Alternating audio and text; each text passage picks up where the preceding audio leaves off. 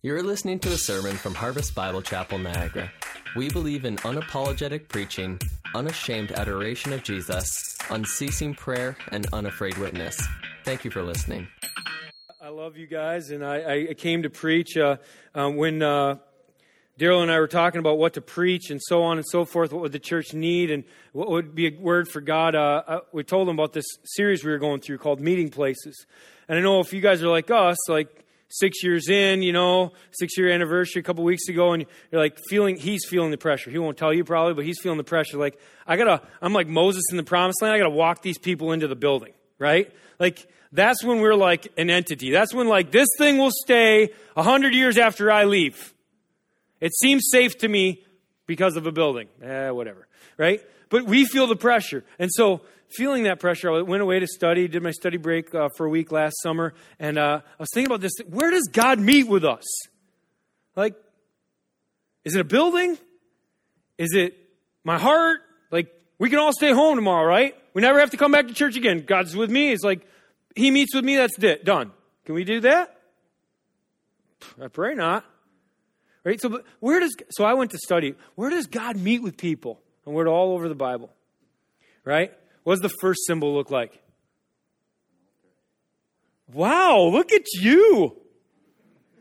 What do you guys think it is? Because he's way smarter than me. Again. Did anybody from the first service tell you what I was preaching on? Okay, great. I mean, I heard a lot of stuff in the first service. I heard a candle. I didn't hear the thing I thought. I thought it was a hot tub. I was like, Meeting Place is a hot tub. When my graphics guy gave me that, I was like, that's a hot tub for sure. I meet with God in the hot tub. Sometimes I tell people about Jesus, right? In the sauna or the hot tub at the club. And then the second symbol there is a tent, the tent of meeting. Right? The altar was a place of sacrifice. Right? In order to come to God, here you go, God. I'm laying this down. The tent of meeting was a place of holiness. God has 613 laws. This is the commandments. You want to meet with me? Here's when you can meet with me. Here's how you can meet with me, right? And it demands holiness. I'm a holy God. And then the temple, double the size of the tabernacle. And it's a place of glory. If you read 1 Kings, it's like Solomon, his temple. We all know about Solomon's life and where that went, right? All of these things build, though. They build a place of sacrifice, a place of holiness, a place of glory. The church is all of those things. I would submit to you today, the title of the message, the church, a place of power, right?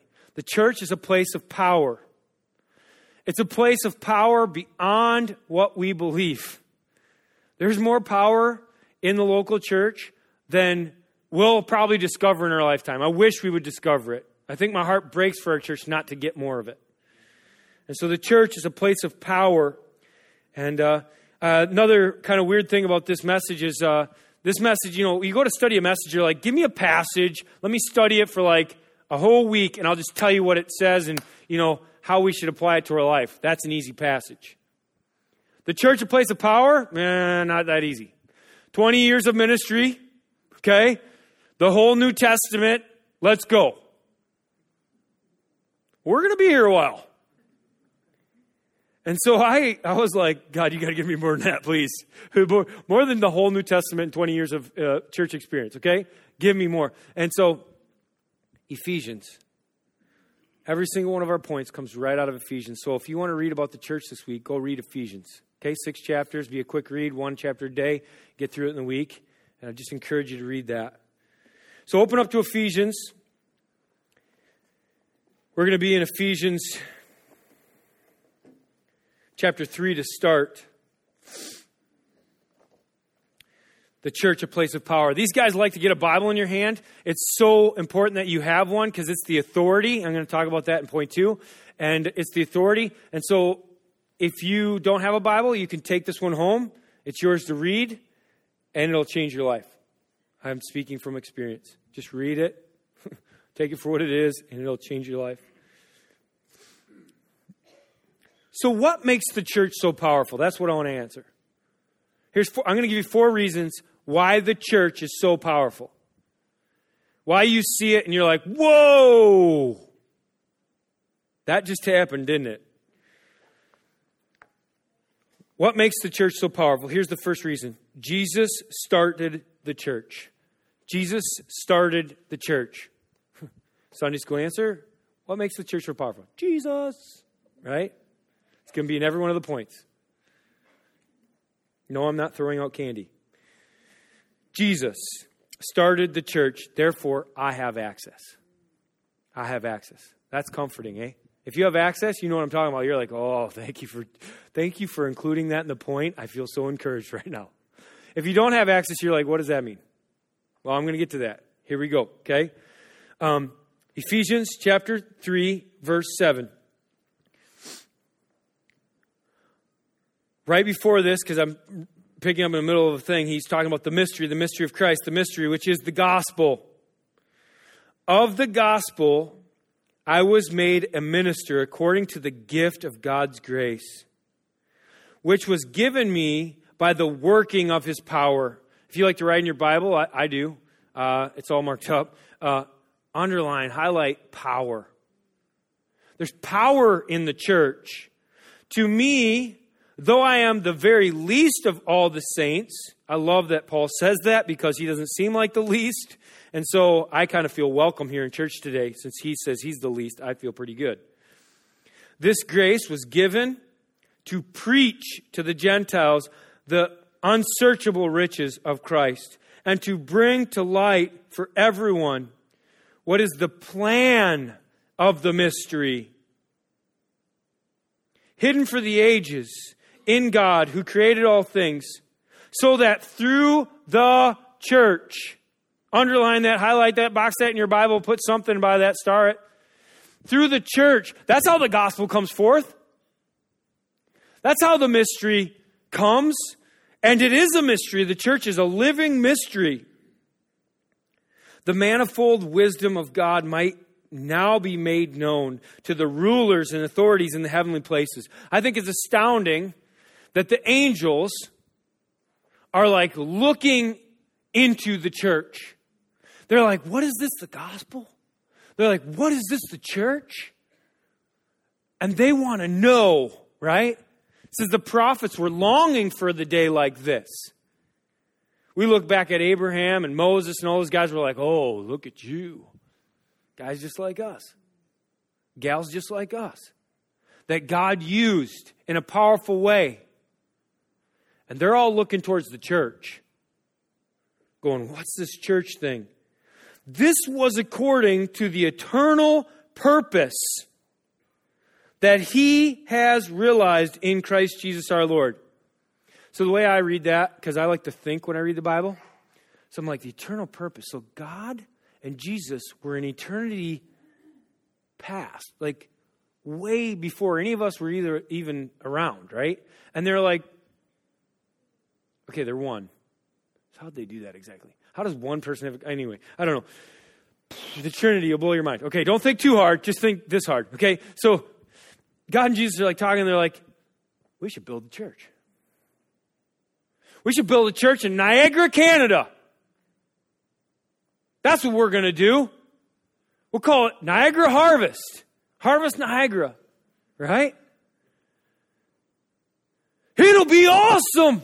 People will come to know Jesus Christ. The angels are going to shout. Can you imagine that? This was Jesus' idea.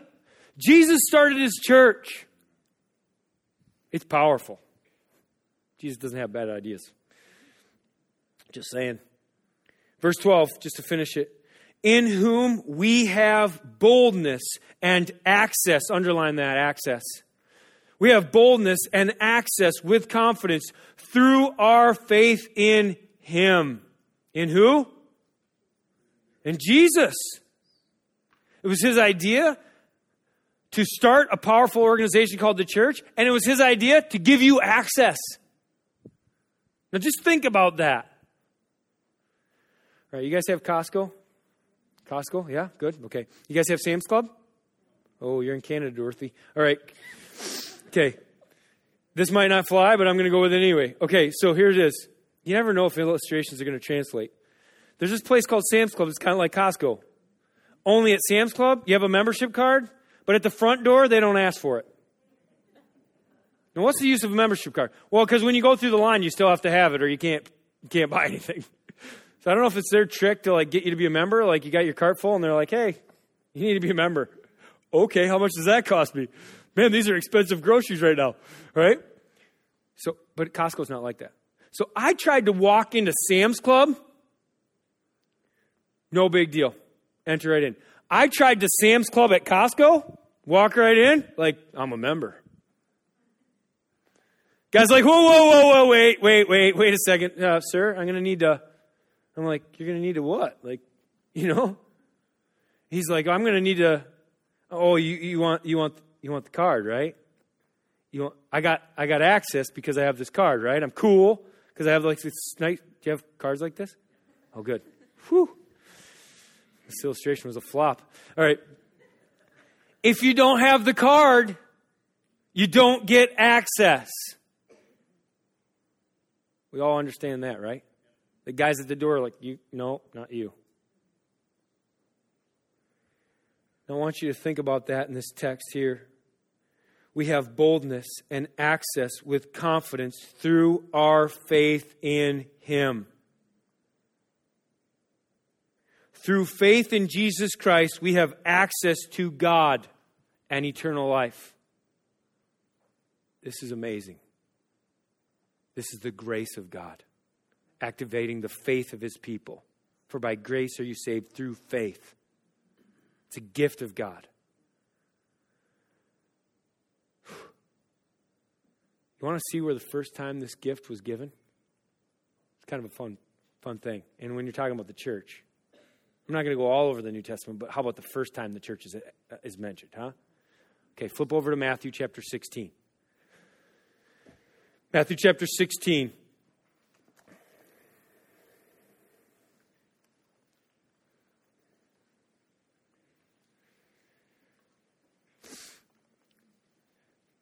Matthew 16. If you're there, say you're there.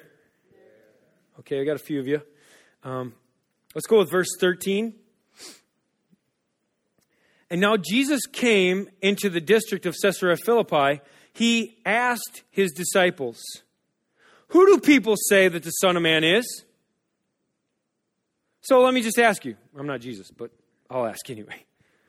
Who do people say that Son of God is? That Jesus is? Who do your neighbors? Who do your coworkers? What do you hear on the street? Give it to me. What do you got?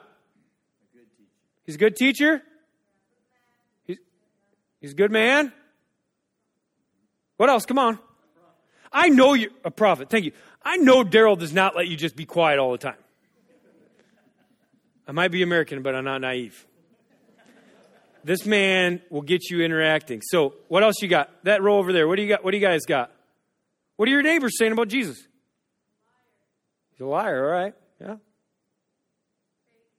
Fake? Never existed. He's a curse word, right? There's just so many things that people say about Jesus. So he says, what do people say? What's the word on the street? And they said, some people say John the Baptist. What? Others say Elijah. Others Jeremiah or one of the prophets.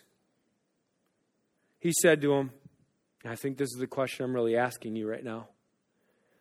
But who do you say that I am? So he came over to Niagara, Canada to preach the gospel. And the gospel is clear. Faith in Jesus Christ gets you access. Forget the Sam's Club membership. You want this. Do you have access to God through faith in Jesus Christ? I think you've got to, in your heart right now, answer this question. Who do you say that I am? Jesus is asking you. I started a church. You can have access, but you got to answer one question. Who do you say that I am? Do you say that I'm God? Do you say that I came down emptied myself of these attributes to live among you so I could feel what you feel. Didn't sin, lived a sinless life, paid the debt for your sin. Communion was so sweet today. Just think again about what Jesus has done for us. Died on a cross. Maybe the most astounding statement he said was, my God, why have you forsaken me?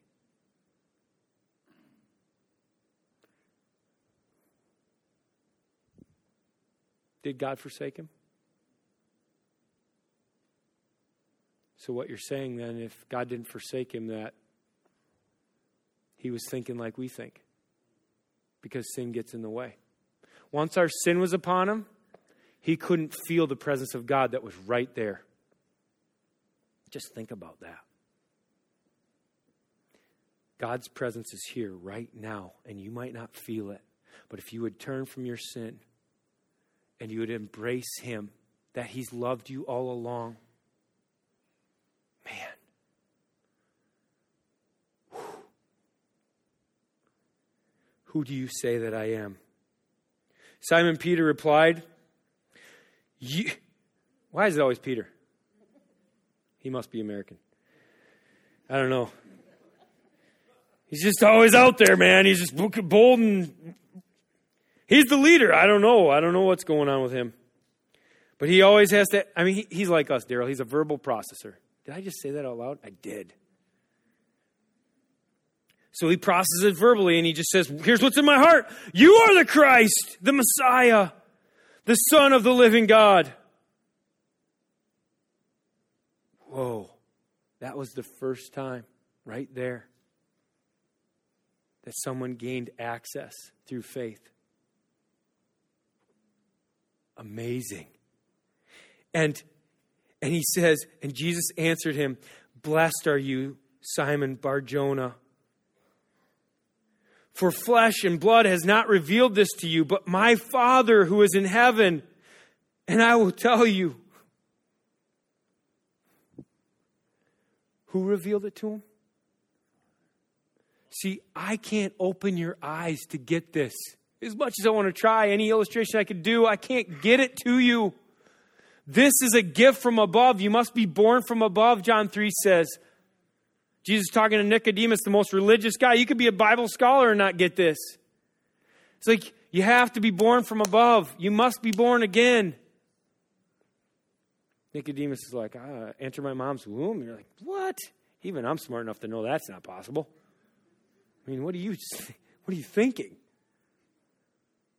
You just can't see it. And I'm not trying to beat you up if you can't see it. But here's what I want to say to you. If you can't see it, if you can't get it, would you pray and ask God, the Father, to reveal to you the truth? I think that's key. If you don't get it, if you don't believe it, just would you pray? Maybe miss a meal today. Spend it in prayer instead. God, I'm serious. I want to hear from you. I want to know. Because that's access. The church is a place of power, and it's really powerful because Jesus started it. It was his idea, and he's going to build it. And I have access through faith in Jesus Christ. Second, and we'll just stay here in Matthew to get it. Jesus leads the church. I have authority. Jesus leads the church. Jesus is the leader. Like to play follow the leader? Duck, duck, goose? What do you play? What do you guys play here? Simon says hockey. Come on, hockey. That's good, Daryl. That's good. You know you're in Canada when. I wasn't going to break this out, but here it comes. I'm at a pizza place last night. It's like the playoffs of Major League Baseball. It's in overtime. Right? They shut off the game for the start of the hockey game. It's the first period. They don't even play hard till the third period. I'm like, what are you doing? Oh, we're in Canada. That's my Canadian joke. All right. Back to the scripture, which is much more important than any of that. Verse 18. And I tell you the truth. I tell you, you are Peter. Peter means small rock. And on this rock, that means big foundation stone, like a cornerstone. I will build my church, and the gates of hell shall not prevail against it. This is a landmine. I'm not going to preach this, okay? I'm not going to preach this today. I'm on a different topic. But I want you to see the authority there. Do you see the authority? I will, gates of hell. Gates are a picture of authority. I have authority over even the gates that will let you in and let you out. It will not prevail. I will give you the keys. Keys are a thing of authority of the kingdom of heaven. And whatever you bind on earth will be bound in heaven. And whatever you loose will be on earth will be loosed in heaven. This is all about authority. Daryl, good luck. You preach that sometime. All right? I'm not giving you all the dirt on that. This is just a turn, right? But there's authority there. There's authority. Jesus is in authority. He's the leader, no one else. You're like, I'm going to want a little more evidence of the power of his authority. Okay, well, I read Luke sometimes, so here's Luke 9:1. Okay, Luke 9:1, he says to the disciples, the 12 of them, here's what he says. And he called the 12 together and gave them power and authority over all demons and to cure diseases. Bam! I want that power. You should be thinking that if you're a Christian. You're like, give that power to me. I would say to you, he has. We don't believe in healings on demand, but I believe you have the power over these things in Christ. He is powerful. His power hasn't decreased. His power has only increased. It's spreading. Like, but that was just to the 12. Just the 12 cool guys, you know. Okay, well, the next chapter, Jesus says this, the harvest is plentiful, but the laborers are few. Therefore, pray earnestly to the Lord of the harvest to send out laborers into his harvest. And he says this to 72 of his followers. And he says, you go out and preach the gospel. And here's what happens when they come back. The 72 returned with joy, saying, Lord, even the demons are subject to us in your name. Woo-hoo-hoo-hoo! Power! And he said to them, this is just great. When Jesus talks, you got to listen, right? Like a picture of the spiritual world, right? Because he's God-man, right? So he's in both here, right? I saw Satan fall like lightning from heaven. Yes! Satan's not in the throne room accusing the saints right now. That's good news. You're like, I don't want him down here. Yeah. Why not? Jesus can handle Satan with his feet up and his hand behind his back because he made him.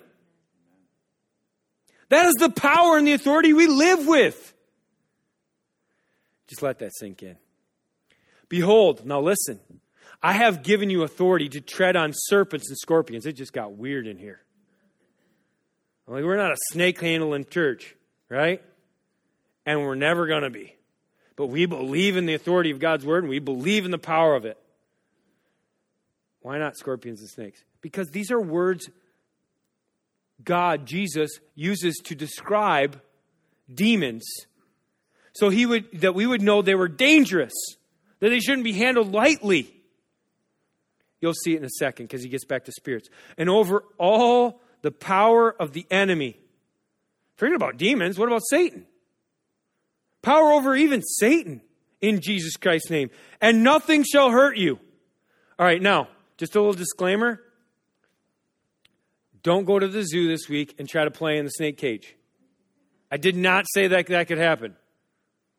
Everybody, tell your neighbor, don't do it. Don't do it. I don't want to be sued for anything here now. Okay. But nevertheless, do not rejoice in this, that the spirits are subject to you in Jesus' name, but rejoice that your names are written in heaven. I mean, just think, if you have access, you're like, what? And you don't just have access, you have authority in Jesus' name. He's leading the church. And we have his authority. Like, I don't know, man. That was 72. Yeah, well, I know you're all familiar with this verse. Chapter 28 of Matthew, like our theme verse, right? Chapter 28, I'll read it for you because I'm sure you all have it memorized. I don't. I'm just a mojo here. And Jesus came and said to them, all authority in heaven and on earth has been given to me. Heaven, earth, I own it all. Go, therefore, and make disciples of every nation. Baptize them in the name of the Father and of the Son and of the Holy Spirit. Teaching them to observe all that I've commanded you. And behold, I am with you till the end of the age. Jesus is with you. And he says, go.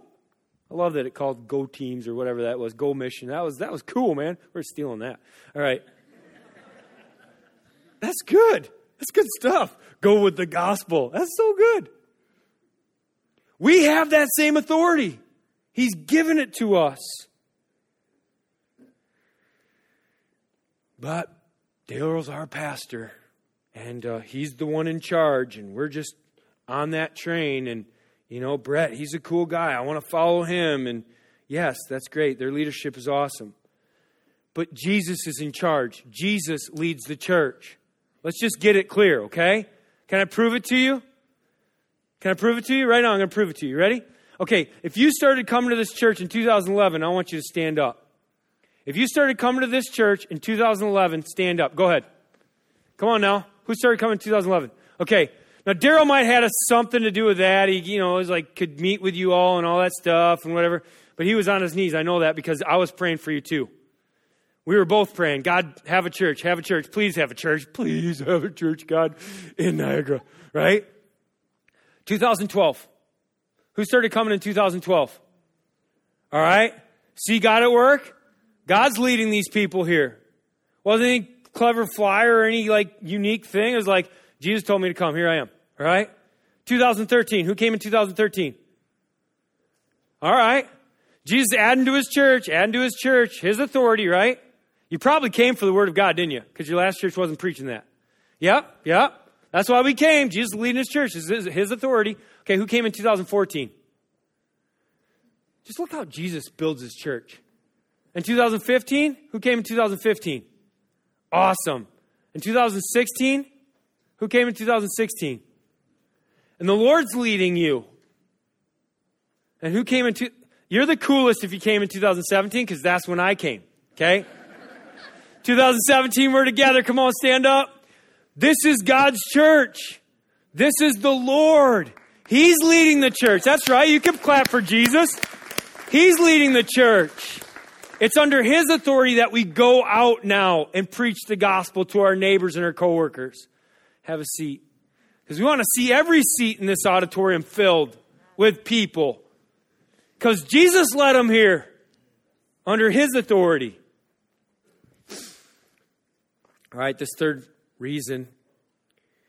Jesus started the church. I have access. Jesus leads the church. I have authority. And this, Jesus nourishes the church. I am abiding. Jesus nourishes the church. I am abiding. Now, I'm reading the Bible. I just happened to be in John 15 yesterday. Read it last night before I went to bed. And read it again this morning because it was like, man, that's in the message. This is so cool. I just want to encourage you to go read it. But I'm going to give you the cliff notes. Here's verse 5. I am the vine. You are the branches. That's pretty clear. All right. Whoever abides in me and I in him, he it is that bears much fruit. So it's going to be obvious, right? When we're telling our neighbors, when we're bearing much fruit, that we're plugged in. For apart from me, you can do nothing. That's the phrase I have underlined it. I just need to be reminded of that. I can't do anything unless Jesus comes.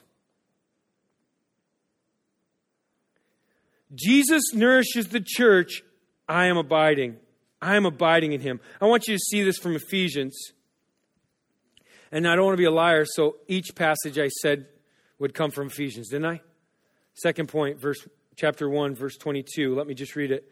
And he put all things under his feet and gave him as head over all things to the church. Does that sound like authority to you? Under feet, head over the church. Which is his body, the fullness of him who fills all in all. Now, my problem with the head-body thing is, like, I always think of the head as a separate thing than the body. I'm like, yeah, Jesus is the head, Jesus is the head. And I get this picture of the head. You guys have cartoons here? Boop, boop, boop. Bubble, bubble, bubble, into a big bubble. And it's like, my picture is head. But it's not bleeding. So it's not decapitated. Sorry, you all went there. But, like, it's just the head. Weird. It's October. I don't know. It's scary stuff. But then you start talking about the body. Bloop, bloop, bloop, bloop. Over here, it's like just a body, no head. I don't know why I think of it that way, but I think if you think of it that way like me, you got to connect the two. You got to put the head on the body. Now look at this. Head on the body. Well, here's an example. There's a neck. There's skin. There's ligaments. There's bones. There's major arteries. Like, don't cut that one, right? Or I'm not going to live. There's nourishment going back and forth. This is so important. It needs to be connected. Look at it from Ephesians chapter 5. He uses the example of a husband and wife, their connection. Husbands, love your wives. Great advice for you today, guys. As Christ loved the church, man, tall order. And gave himself up for her. Serve her, guys. That he might sanctify her, having cleansed her by the washing of water with the word. I want you to underline that, with the word. So that he might present the church to himself in splendor, without spot or wrinkle or any such thing, that she might be holy and without blemish. In the same way, husbands should love their wives as their own bodies. He who loves his wife loves himself. There's some truth for you. For no one ever hated his flesh, but nourishes and cherishes it. There it is. There's the word nourishes. He nourishes and cherishes it, just as Christ does the church. Because we are members of his body. Do you see it there? There's the axis again. I'm a member. Here we go. These points are all over the scriptures. The whole New Testament screams the power and glory of God in the local church. Here he's talking about nourishment. Like, yeah, feed yourself, feed your wife. You would never feed yourself without feeding your wife. Hey, honey, this is all we had. I'll eat it. Like, what? Right? We sacrifice, we love our wives. And that's just a picture of how much Jesus Christ loves us and he sacrificed for us. Now, one of the best ways Jesus nourishes us, his bride, his church, is with his word. Right here. This is really important. This is the access pass to faith, right? This is the authority that we're under, even as I preach right now, right? I'm not the man. This is it. And this is the nourishment, the very food for my soul. Your words were found and I ate them. And your words became to me a joy and the delight of my heart. For I am called by your name, O Lord God of hosts. That's Jeremiah 15:16. Write it down. That should be your life verse if you don't have one. That will go a long ways. God has so much for you, and it's sitting on your table every day. It's his love letter written to you. He's like, I love you, and I want to tell you again today. And we look at it as a rules book. Well, I can't. Don't hurt yourself, right? That's all Jesus is saying. I love you so much, I don't want you to hurt yourself. Oh, that's going to hurt. That's going to leave a mark. Well, you're going to have to suffer for that one a couple years. Choose to sin, choose to suffer, right? But at the end of the day, this is nourishing us. This is where we go to find out what God wants us to do, how he wants us to live, who we should be in him, how to live and abide in him more. This is where I plug in. But we plug into so many other things, don't we not? Like, how many books have you read? And you're like, dude, that left me hungry. Right? That didn't nourish me at all. My soul is still like, come on. Books, movies, TV shows, magazines, even conversations I have with other people leave me wanting, right? Tried to get in a good conversation with the waitress we were in, Jen, yesterday. Nothing. It's hard to build a relationship quick and talk about Jesus, right? But even conversations leave me lacking. Why? Well, I read Luke 24, where Jesus fills the disciples up. How does he do it? He nourishes them with the word of God. On the road to Emmaus, he's like opening their eyes to see from all the law and the prophets, all the prophecies about him. And then they get in, he breaks the bread, and they're like, whoa, you're Jesus, right? Something about the way he broke the bread, something about the drink, something about that. Opened their eyes, and then he vanished. And then they, 7 miles back to Jerusalem, same night. And they walk in, and they're like, and they don't even get to talk first. They're like, Peter saw Jesus! Oh! And then they get their turn. And then they go, you would not believe how our hearts burned because of the word of God. Didn't he open our eyes? Didn't we want more?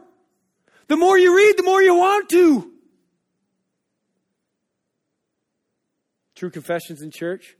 Last year I got into a bad spot. I don't know why. I don't know how. I wasn't reading the Bible that much for my own nourishment. I was reading it to preach and stuff. And I didn't really know at the time. You know how you get lulled to sleep? Like, yeah, I'm good. And then pretty soon you're like, we went away on a preaching break, and I'm like, looking back, because you're looking forward, so you have to look back and reflect, right? So I'm looking back, and I'm like, that wasn't a very good year. Why wasn't it a very good year? And you start dissecting that, you're like, I lost my love for the Word. I lost my love to read it just for me, not for anybody else.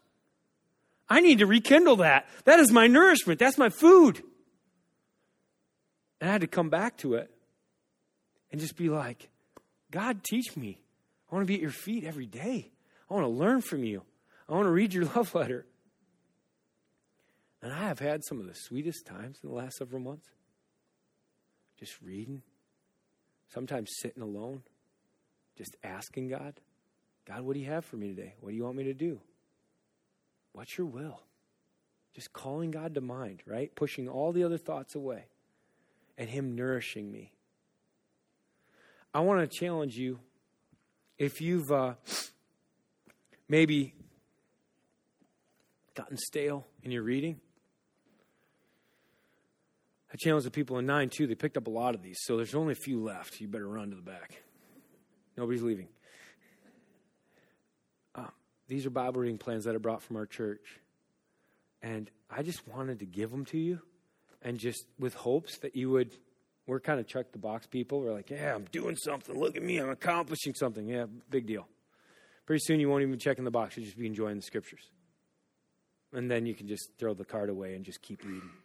All right? But sometimes having a commitment. I made a commitment. I'm going to read this. I remember that day, Steve, that crazy guy, came and preached. And I picked up one of these cards. And I'm going to do it. Right? Sometimes it makes a difference. So I'm committed to reading Proverbs. But this is the last Proverbs, and I can get one at home. So if anybody wants this, they got to come see me. All right? There's a few more left out there. Maybe see some people from 9 if you want to get theirs. You can go online. There's a Bible reading plan online. Okay? But I want to encourage you to read the Word of God. I really want to ask you, what are you abiding in? What are you plugged into? Plugged into the phone, right? It's a good day when I don't pick up my phone before I pick up my Bible. That's a good day. Plugged into your phone? Plugged into the TV? What are you plugged into? Some book? No, you got to plug into the Word of God, right? Get some God power, not the man-made stuff. This isn't powerful. It's just man-made. iPhone 8. Who cares? iPhone 8's not in heaven. But the Word of God will be. Your soul and the Word of God. That's it. This is what nourishes you And I want to challenge you to read it and to be nourished and to be abiding. This third reason is a great reason. Jesus nourishes the church. I am abiding. Then the fourth one. Jesus builds the church. We are all together. Jesus builds the church. I will build my church, and the gates of hell will not prevail against it. Jesus builds the church. It's Him alone. We are all together. Now, we are all together. You chose to come today. Good choice, right? We're all here. But are we all together, right? And so I want to give you a few things that we have in common, okay? A few things that are important to us. So look at chapter 4, verse 11. Let me just read through this. Chapter 4, verse 11. And He gave the apostles and the prophets and the evangelists and the shepherds and teachers to equip the saints for the work of the ministry. That's Daryl's job. That's the elder's job. That's the leaders of the church job. They need to equip you to do the work. Right? Why? For the building up of the body of Christ. You want to see this body get bigger? You want to see this body get stronger? You want to see it have muscles like crazy? You want to see this body be flourishing and huge in Jesus' name? Not for anybody else, for sure. Until we all attain to the unity, that's a key word, unity of the faith, and the knowledge of the Son of God, to mature manhood. That's what we're going for. To the measure of the stature of the fullness of Christ. Verse 14 is kind of a little negative. It's a little like warning. So that we may no longer be children tossed to and fro with waves and carried about with every wind of doctrine by human cunning and craftiness in deceitful schemes. Rather than that, forget the negative example, speak the truth in love. We are to grow up in every way into Him who is the head, into Christ, from whom the whole body, joined and held together with every joint, that's you and me, guys, with which it is equipped, when each part is working properly. I want you to underline that in your Bible. Working properly. Just underline that. That's it. Working properly. I want you to go study that this week. What does working properly mean? All right? It won't take you long. It's pretty easy. Working properly. There's a work part. That's kind of going to sweat a little. Forget it. You study it. All right? And the properly, right? It's not hard. When each part is working properly, it makes the body grow into, so that it builds itself up in love. So there's a few key words here. There's giftings. You each all have giftings. There's unity. So even though you're different, you're supposed to work together. Okay? And then there's, let me look at my notes. I just said it. There's unity, there's gifting, and there's love. How could you forget love? Really? These are three things that we have in common and that it should work together. Okay? Now, I want you to see this from 1 Peter chapter 2. So I'm going to put it up on the screen. 1 Peter 2. I want you to see this. Here's three other things that we have in common, and I want to make sure that you got this.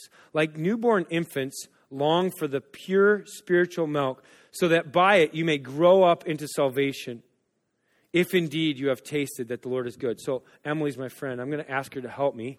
Emily, we just met before service. Would you come help me, Emily, please? All right. So we've talking about a lot about growing lately. And so, Emily, I'm just going to ask you to put my jacket on. It's going to be a little big, okay? All right, go ahead. Put it on. Just put it right on. Yep. Just like you're going to wear it. There you go. Boom, bam. Okay, just stand there just like that. So it's a little big on you. But that really helps me because so you're going to grow up into this jacket. Someday you'd be, I think, big enough to wear that. Okay, but right now it's kind of like baggy and kind of, right? Not very comfortable, I'm sure. Maybe a little heavy. Thanks for helping me. Can I have it back? You don't want it, do you? Okay, good. Whew. I really need it. I like it. By the time you could wear it, it'd be out of style anyway. All right. So thank you, Emily. So do you see that? That's how I am in Christ. Robed in His righteousness. Isaiah 6 is like His robe goes like all the way in the temple. I'm like, I'm wearing this thing? I'm drowning. You ever feel like you're drowning? Like Christianity is such a big deal, such a big thing. I'm putting on the robes of righteousness. I'm like, ugh. But God's like, keep growing. Keep growing. Keep growing. Grow up into it. And as you come to him, a living stone, rejected by men aren't going to like it, but in the sight of God, chosen and precious. Man, that was worth it right there. If no other phrase was said today, in the sight of God, you are chosen, precious. Whew. Let that sink in. You yourselves, like living stones, we're alive, are being built up as a spiritual house to be a holy priesthood, to offer spiritual sacrifices acceptable to God through Jesus Christ. So I'm going to put the next slide up. These are things that we have in common. If you're part of the church, this is you. We have all asked for Jesus. There was a time in your life where you said, Jesus, I need you. I can't do it on my own. I've tried. It ain't working out. I need you. There was a time in your life where that happened. We have all asked for Jesus. Then we are all alive in Jesus. Like, if you're a part of the body, you're not dead. You're not just coming here like a bump on a log, sitting in a chair. You're like, dude, what are we doing today? Daryl, give me some instruction. Call the play, quarterback. Like, let's go. I want to run. Put me in the game, coach. Like, you're alive. You're like electric. You're like, let's go. How are we going to take the world for Jesus Christ today? Let's do this. You're part of the church. It's a living entity. It's alive, right? And then we are all accepted through Jesus. I do want to leave you with some encouragement. If you've asked Jesus and you're alive in Jesus, then you are accepted too. Like, I know I got my bumps, my warts, my bruises, my looks. It is what it is. God made me the way he did. Too bad. I'm still accepted. I'm still accepted by him. He loves me for who I am. Are you comfortable in your own skin? In your robe of righteousness? Man, I pray that you are. Let me say this just as the end of this point. Jesus builds the church. We are all together. But that's only true if you come. See, if you don't come to church, if you don't make that choice to be part of the ecclesia, the called out ones, the assembly that come together every week, then that means less living stones. That means less life in the church. That means less workers in nursery. You're like, that's not a gift of mine. You know what? Nursery working isn't a gift last time I checked in the Bible. It's just not. Matter of fact, you can use a lot of different gifts in nursery. So you probably have a gift that would be helpful there. Can you tell I'm a like children's pastor? Always propping the nursery. Actually, the toddlers are the hardest for me. Like, you come, you have a lesson plan, you're like, I'm going to teach you about Jesus, it's going to be awesome. And it's like, all I got out to them was, God loves you. Jesus died for you. He loves you. He wants to be your friend forever. That's all he went home with. That's great. They need that. They need that. They don't stand a chance in this world without that. And you're the ones that are supposed to tell them. So I'm telling you, you got to get your calendar out right now. And you got to put church on the calendar every week as the first and foremost thing. Okay, not the first, the second thing. The first and foremost thing is go get some nourishment every morning. And after you've done that, church no longer is a place for you to feed. It's a place for you to pour out. So be nourished and then watch God use you to build the church all together. That's what we're looking for. This is the place where God meets with us. This is it, the church. This is the place, this is the hope of the world. Niagara Falls, St. Catharines, all these places around it don't even stand a chance without the church. But with you and with the message you carry, there's good things. They need you. They need you to be fully engaged. This is the church. It's a place of power. It's a place Jesus started.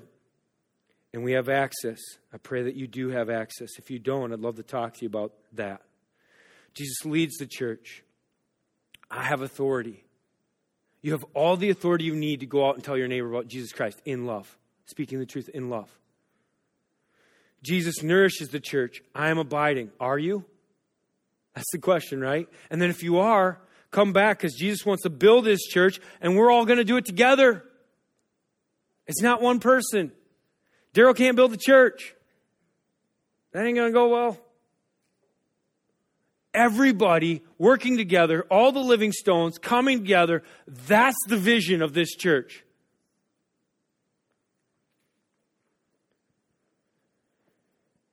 You might just take a second to think to yourself, what's my role in the church? What am I doing? What have I done? What does it look like for me? What's my application here today? As you're thinking those things, just let me speak a few words over you.